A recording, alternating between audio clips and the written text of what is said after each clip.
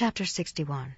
Pahoran tells Moroni of the insurrection and rebellion against the government. The kingmen take Zarahemla and are in league with the Lamanites.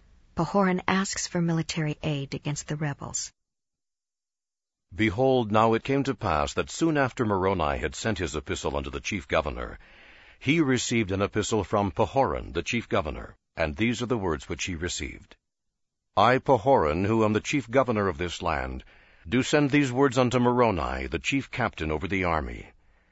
Behold, I say unto you, Moroni, that I do not joy in your great afflictions, yea, it grieves my soul. But behold, there are those who do joy in your afflictions, yea, insomuch that they have risen up in rebellion against me, and also those of my people who are freemen. Yea, and those who have risen up are exceedingly numerous. And it is those who have sought to take away the judgment seat from me that have been the cause of this great iniquity. For they have used great flattery, and they have led away the hearts of many people, which will be the cause of sore affliction among us. They have withheld our provisions, and have daunted our free men, that they have not come unto you. And behold, they have driven me out before them, and I have fled to the land of Gideon with as many men as it were possible that I could get. And behold, I have set a proclamation throughout this part of the land, and behold, they are flocking to us daily, to their arms, in the defense of their country and their freedom, and to avenge our wrongs. And they have come unto us, insomuch that those who have risen up in rebellion against us are set at defiance, yea, insomuch that they do fear us, and durst not come out against us to battle. They have got possession of the land, or the city of Zarahemla. They have appointed a king over them, and he hath written unto the king of the Lamanites, in the which he hath joined an alliance with him. In the which alliance he hath agreed to maintain the city of Zarahemla, which maintenance he supposeth will enable the Lamanites to conquer the remainder of the land, and he shall be placed king over this people when they shall be conquered under the Lamanites. And now in your epistle you have censured me, but it mattereth not. I am not angry, but do rejoice in the greatness of your heart. I, Pahoran, do not seek for power, save only to retain my judgment seat, that I may preserve the rights and the liberty of my people.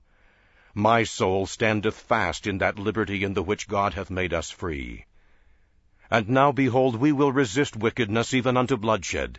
We would not shed the blood of the Lamanites if they would stay in their own land. We would not shed the blood of our brethren if they would not rise up in rebellion and take the sword against us. We would subject ourselves to the yoke of bondage if it were requisite with the justice of God, or if he should command us so to do.